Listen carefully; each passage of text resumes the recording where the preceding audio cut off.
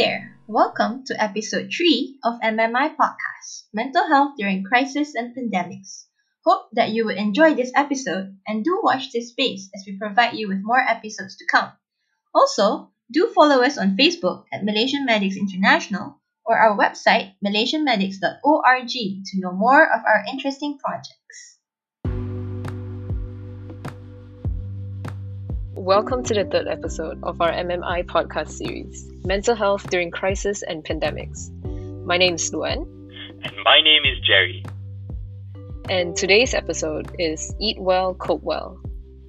Today we've invited Miss Simone Ng, a dietitian and graduate from the International Medical University. She will be sharing her expertise regarding nutrition during the Movement Control Order, better known as the MCO, and how to mitigate any negative aspects of our diet during this challenging time. Welcome, Simone. Would you mind sharing with us a little bit more about yourself and what you do? Hi, sure, thank you. I am a weight management dietitian representing NutraFit, where we offer trusted, result-driven, individualized consultation and corporate wellness programs to achieve overall health objectives. You can check us out on Instagram. We're called @NutraFitMy for the latest updates on nutrition and diet tips. Right, this sounds really interesting. I'm sure that some of our listeners would be interested to check them out. So back to our podcast for today. Well, as you know, during the MCO, a lot of us are going to feel quite trapped at times, making our daily lives a lot more stressful than we're normally used to. So, for example, I personally use snacks to cope with the stress. You're not the only one, Luan. I snack quite a lot as well. I think in the past 3 phases of MCO, I finished 3 big tins of Jacob's biscuits, so there goes my diet plans. But I've also heard that diet can affect our mental health, and I do recall reading a few papers that seem to discuss this relationship. Simone, could you tell us a bit about the relationship between mental health and our diet? Have there been any studies conducted into this interesting concept? Well, yeah. When we talk about diet and nutrition, many people constantly change the way they eat for many reasons. It could be for weight loss, heart health, digestive health, or even to live longer. And mental health is actually a topic that is rarely talked about in our Malaysian culture, as it may considered as something taboo in the society we live in, where people has a strong social stigmatism associated with mental health, where people have superstitious beliefs, misconceptions, or very little acceptance, or people might think you're just crazy.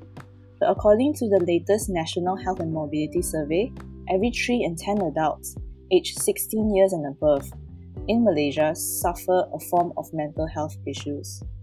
And I believe everyone here, or most of us, actually experience a form of stress, anxiety, grief, or depression in their lives. And when you face these kind of mental health issues, do you notice there's like a change of appetite or the choices of food that you make? So when people are stressed, like sometimes they will just overeat, like they'll stress eat. Or those who are going through a breakup, they will actually just chuck down a tub of ice cream just to curb the pain. Or some just don't eat at all. Or worse, some even develop an eating disorder.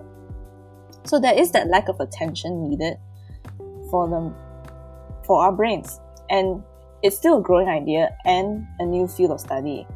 So our brain uses up 2% of our total body weight, but it consumes 20% of our energy, meaning our brains operate at a very high metabolic rate, which needs a constant supply of energy, and it relies a lot of nutrition, such as amino acids, fats, vitamins, and minerals. And many of our neurotransmitters, such as serotonin and dopamine, are actually made from these amino acids in our diet. So let's take serotonin for example, the neurotransmitter that regulates our mood and sleep. 95% are made up from our gut. And therefore, what you eat actually can affect your brain functions, how your immune system works, and how your body responds to stress. And it's about understanding how diet can greatly impact your mental health too. It goes both ways. On the bad side, it can lead to a bad diet when you're on a bad mood. So it will further worsen your bad mood when you actually gain weight and so on. And it creates this endless vicious cycle, destroying your self-esteem and mental wellness as a whole. But we also by looking at the good side, good diet can actually help with poor mental health. So physiologically, chemicals in the food like sugar, cacao from chocolates, or certain amino acids such as tryptophan found in foods like banana and milk can trigger these feel-good hormones such as dopamine. So the key is, however, is to not rely on this comfort food, on relieving these emotional burdens by overindulging them. Because way too many people rely on these desserts and delicious food just to cure those feelings. But we have to understand this actually creates an unhealthy relationship with food over the long term, as you're abusing these tastes for a temporary relief of this pain. So that being said, balance is key. So we can enjoy all these comfort foods, but as long as self-control is in place. Right. So it really seems like the phrase "you are what you eat" actually applies even in a mental health aspect. Yes. I see. Jerry, you were saying?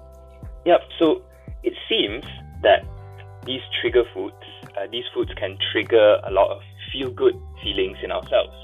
And we need to control that and cut down on our snacking. But besides that, are there any other recommendations that you can give us to maintain a healthy diet and take care of our mental health and physical health? So one aspect is to actually improve your diet quality. So ensure your diets are rich in fruits, vegetables, whole grains, legumes, fish, nuts, low-fat dairy, and low in processed foods. Because these are all nutrient-dense foods, and they can provide all the nutrients you need for your brain. And especially foods that contain probiotics and prebiotics and fiber, those actually promote a diverse population of good bacteria in our gut that plays an important role in helping these neurotransmitters such as serotonin to regulate our mood. I see. Okay, so even when you put this into the context of the MCO, right?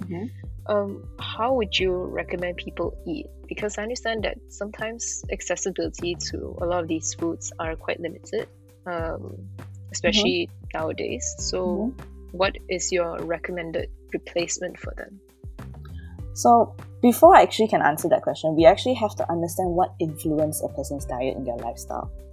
Because I believe everyone lives a different lifestyle, and people has different choices of food or different preferences as well. So we need to understand what determines the factors that can affect our choices of food. So the key driver of us eating is of course our hunger, but what we choose to eat does not solely come from the physiological or nutrition needs. There are many factors in play that actually shapes our diet. So there are biological determinants such as hunger, satiety, palatability, taste, economical ones, whether we can afford it, how our income is, and availability of the food in our surroundings, physical, whether or not we have the knowledge or the skills such as cooking or the time to actually prepare the foods, or social determinants, whether or not we're eating at home or with the social support of eating alone or with family, the social setting, the meal patterns. Psychological determinants plays a role as well, where how our mood is, our stress. And lastly is the attitude, knowledge, and beliefs about food. So in a nutshell, it's a complex interplay between the individual and their environment. So understanding all these factors is very important. For example, if you are educated on nutrition information but struggle to eat a healthy lifestyle because you're busy at work schedule, or for example, this MCO is restricting your choices of food. So understanding this time constraint or this movement limitation to prepare your food is a limiting factor. So allowing yourself to try to overcome is one, better time management or planning your meals, and finding healthy options that works around your living place. So ultimately, we are the eventual outcome of genetics and environment. So your knowledge, behavior, and attitude are the three components that are ever changing, depending on your exposure, self-learning, and inborn awareness. I see. Okay, so in a sense, I think going back to my initial question, taking all of this into consideration and understanding how and what a good diet is, how should we adapt to this?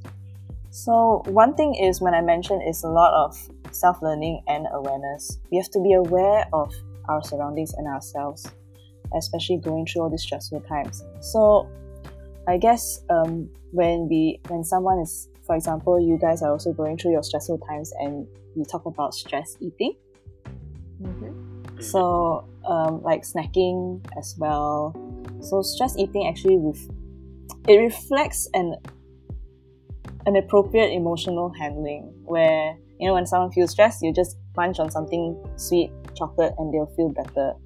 So this is where it all starts to mess up. Our body will be accustomed to telling you to seek for sweet treats or whenever you're stressed.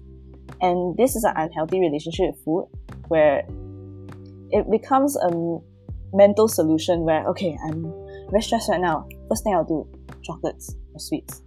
And sometimes it's just these activities really can add on to either the mental health part or to our waistline. So to overcome that, we can opt for healthy snacks. So, or opting for other stress relieving activities like meditating, going for exercise, or even if we are living in our confinements or our room, just take a walk. Just walk around. Don't stare at your computer for so long. Maybe enjoy a cup of tea. Just look out at the window and look at how far things are, and just get your mind lost for a while, just to overcome the stress. And another tip to curb the tendency of excessive eating or cravings, you can actually try chewing mint gum or sip on peppermint tea. Or if you actually have like essential oils, such as peppermint oil, you can actually take a whiff of that, and this stimulates your brain to release like appetite suppressing hormones, and it also can help in promoting the feeling of fullness at the same time. It kind of makes sense, because I'm not sure about everyone else, but I know during this period of time, my mom likes to feed me peppermint tea, and I realized that every single time after I drink like something minty, it's like something similar to what you've mentioned, I realized that my appetite's really curbed, or I tend to eat a lot less than I normally would. Yeah, it makes sense. Yeah, that's actually a very interesting tip. So I think a lot of it boils down to how much you know about what you eat and the things you eat as well. But this reminds me of something else. I realize that now a lot of people in the public aren't able to buy a lot of fresh food or healthy food. And that's maybe because the supply of fresh or healthy food to their supermarkets has grown lesser because of MCO. And I've realized that now a lot of people are buying more preserved food, canned food, junk food, because those can last longer on their shelves. And that means they don't need to go out of the house so often during the MCO. So what's your opinion on that, Simone? What about preserved foods and canned foods? Well, it's actually one of the methods people would actually it's like the, what do you call it, the apocalypse thinking mentality. Yeah, apocalypse mentality. Everybody, because of the movement restriction, everybody's very scared, feeling worried, and they will just opt for longer shelf life food. And canned food is actually one of the foods that can last longer.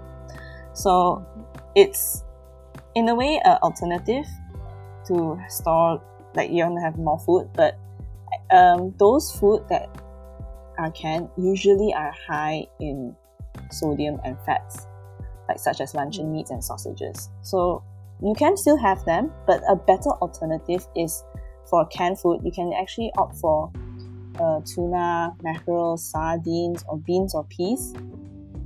those, especially with the ones that are canned with water. So a tip of how you can actually make it a bit healthier or remove the excess sodium is to drain the salt, or like you can just drain it off and then you can put a bit of water just to wash it off, just to remove the excess sodium. Oh, okay. And for Kind of like, and for junk food, they're naturally little in nutrition value, and they're usually high in calories. So maybe another different alternative is, why not you get fresh fruits. Usually vegetables and fruits are cheaper alternatives, and they are high in nutrition value. So also opting for a longer shelf life fruits and vegetables such as apple, cabbage, carrots, potatoes are a good option, rather than just getting those pre-packed potato chips or ice cream.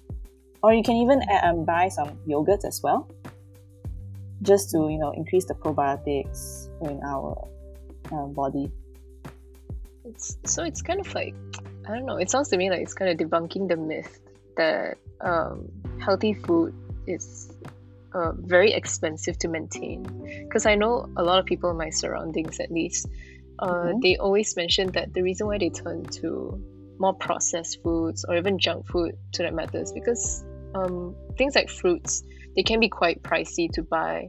So in order to snack on something, like they want a healthy alternative to snack, or sometimes even to fill up their bellies, they would turn to junk food or canned food. But from what you're saying, actually it kind of balances out, and actually having healthier foods is a cheaper alternative. Yeah, so it may seem healthier food is always very expensive, like especially those organic, labeled ones. But if you actually plan out right, it actually can cost less. So I'll give you 5 simple tips whenever you go shopping and you want to opt for a healthier option. So tip number 1 is to write a shopping list. So draw a weekly plan and get the ingredients required for that week. And tip number 2 is to waste nothing. So when you plan, you have to be strict about what you want to buy. And when you buy it, it's actually what you're going to eat, and use up all the ingredients that you bought. And number 3 is to look out for cheap recipes. So cheap recipes doesn't mean it's less tasty. It could be lesser ingredients, and it's just easier to cook as well. And number 4 is, I would highly encourage to cook your food from scratch, because you save money on cutting back on takeaways, and you're preparing and cooking your meals, which are generally cheaper than you just buying the whole meal. So, and it, on top of that, it's also easier to control what goes onto your dish. And last but not least is to cut down on the luxuries. Means if your regular shopping cart has fizzy drinks, snack bars, biscuits, chocolates and chips, try trimming them down into on these non-essential items and replace them with fruits and yogurt, milk, vegetables, or dips as a healthier option. Okay, that seems like a very healthy and helpful 5 tips. I think for me, the hardest part will be cutting down on luxuries, because I really love my ice cream, fizzy drinks, and cookies. But I think moving on, since these tips are based on shoppers, what about for people who have just started to cook or even bake? Because I've realized, looking through Instagram and TikTok, that a lot of people have taken the MCO as a time to start cooking or baking. And for someone like me, whose expertise in cooking is probably just Maggi mee and fried eggs, do you have any tips for new chefs like me, Simone? Yes, I do. Actually, I have another 5 tips for you for this. Oh, wow. So, number 1 is that you gotta make time for it. You gotta make time cooking. That means spending time to pick out the food that you want to make, and preparing them and actually cooking them. It's cultivating a new habit where you have to locate time to buy the groceries, prepare the food, and to cook them. So number 2 is to make a list of must-have kitchen items. So when you go grocery shopping, or when you plan your meals, you gotta make sure that, okay, there are certain foods that you gotta have in your kitchen or in the shelves. So, but sometimes we don't stick to our regular schedule, or maybe life gets in the way where, sometimes you're just too busy at work and you just didn't want to go out. So, but you shouldn't resort yourself to takeout or just starve, since you didn't have the time to go to the groceries. So why not, when you go to the groceries, you have that list of must-have food. So you can have it in bulk or keep it in the pantry for a while, so that when you're super busy, at least you have that bundle of foods there, that your favorite foods, that you can actually have it immediately. So for example, eggs. You can actually store up eggs. If you're the person that likes eggs, and when you were busy working at home, and suddenly you're like, oh, I ran out of time. So if you have some bread and eggs, you just can whip up an easy egg sandwich. So my third one is, same as when you go grocery shopping, is to write it down. Do meal planning. So before you shop, sit down and plot out what you want to eat for every meal for the week ahead. And yes, it's every meal, because let's be realistic here. You don't want to eat steamed chicken breast with broccoli for every lunch and dinner for a week, right? Yeah, that's very true. So think about things that you already have in your fridge or freezer, and how you can incorporate the same ingredients in various dishes. So for example, you have like chicken breasts. So what are different ways you can cook your chicken breasts? You can marinate them, you can bake them, you can do a braised chicken. You can play around with these recipes. So moving on to that is where we need to find a few good dishes or recipes that require only one pot, especially for beginners. But sometimes a recipe can get too complex, and we're just so confused, and not necessarily have all the equipment we have or needed in the kitchen. So having some recipes that require only one pot is a good way to start off with.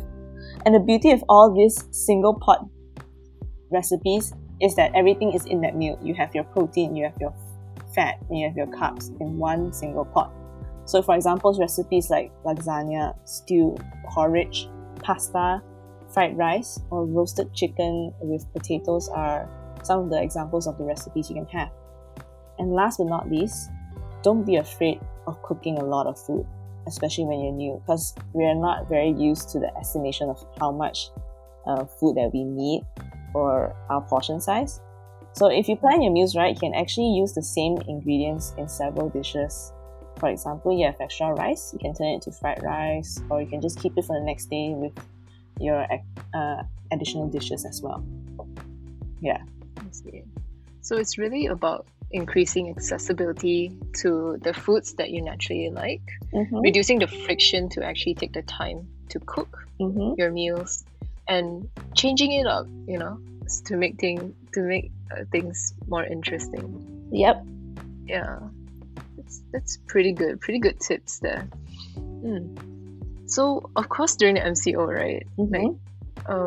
I noticed, and I'm not sure about you guys, but I noticed that there's a huge rise in people trying out trendy foods, or even taking up baking or cooking. Yeah, so I don't know. Like, I'm all for people trying new things, but is there anything in particular that you might have to be wary about when we do this? Like, I see a lot of people baking cakes, cookies. I tried baking bread myself, but I failed terribly. So yeah, I'm not sure. Just a fun question. What do you make of it? What's your opinion about this?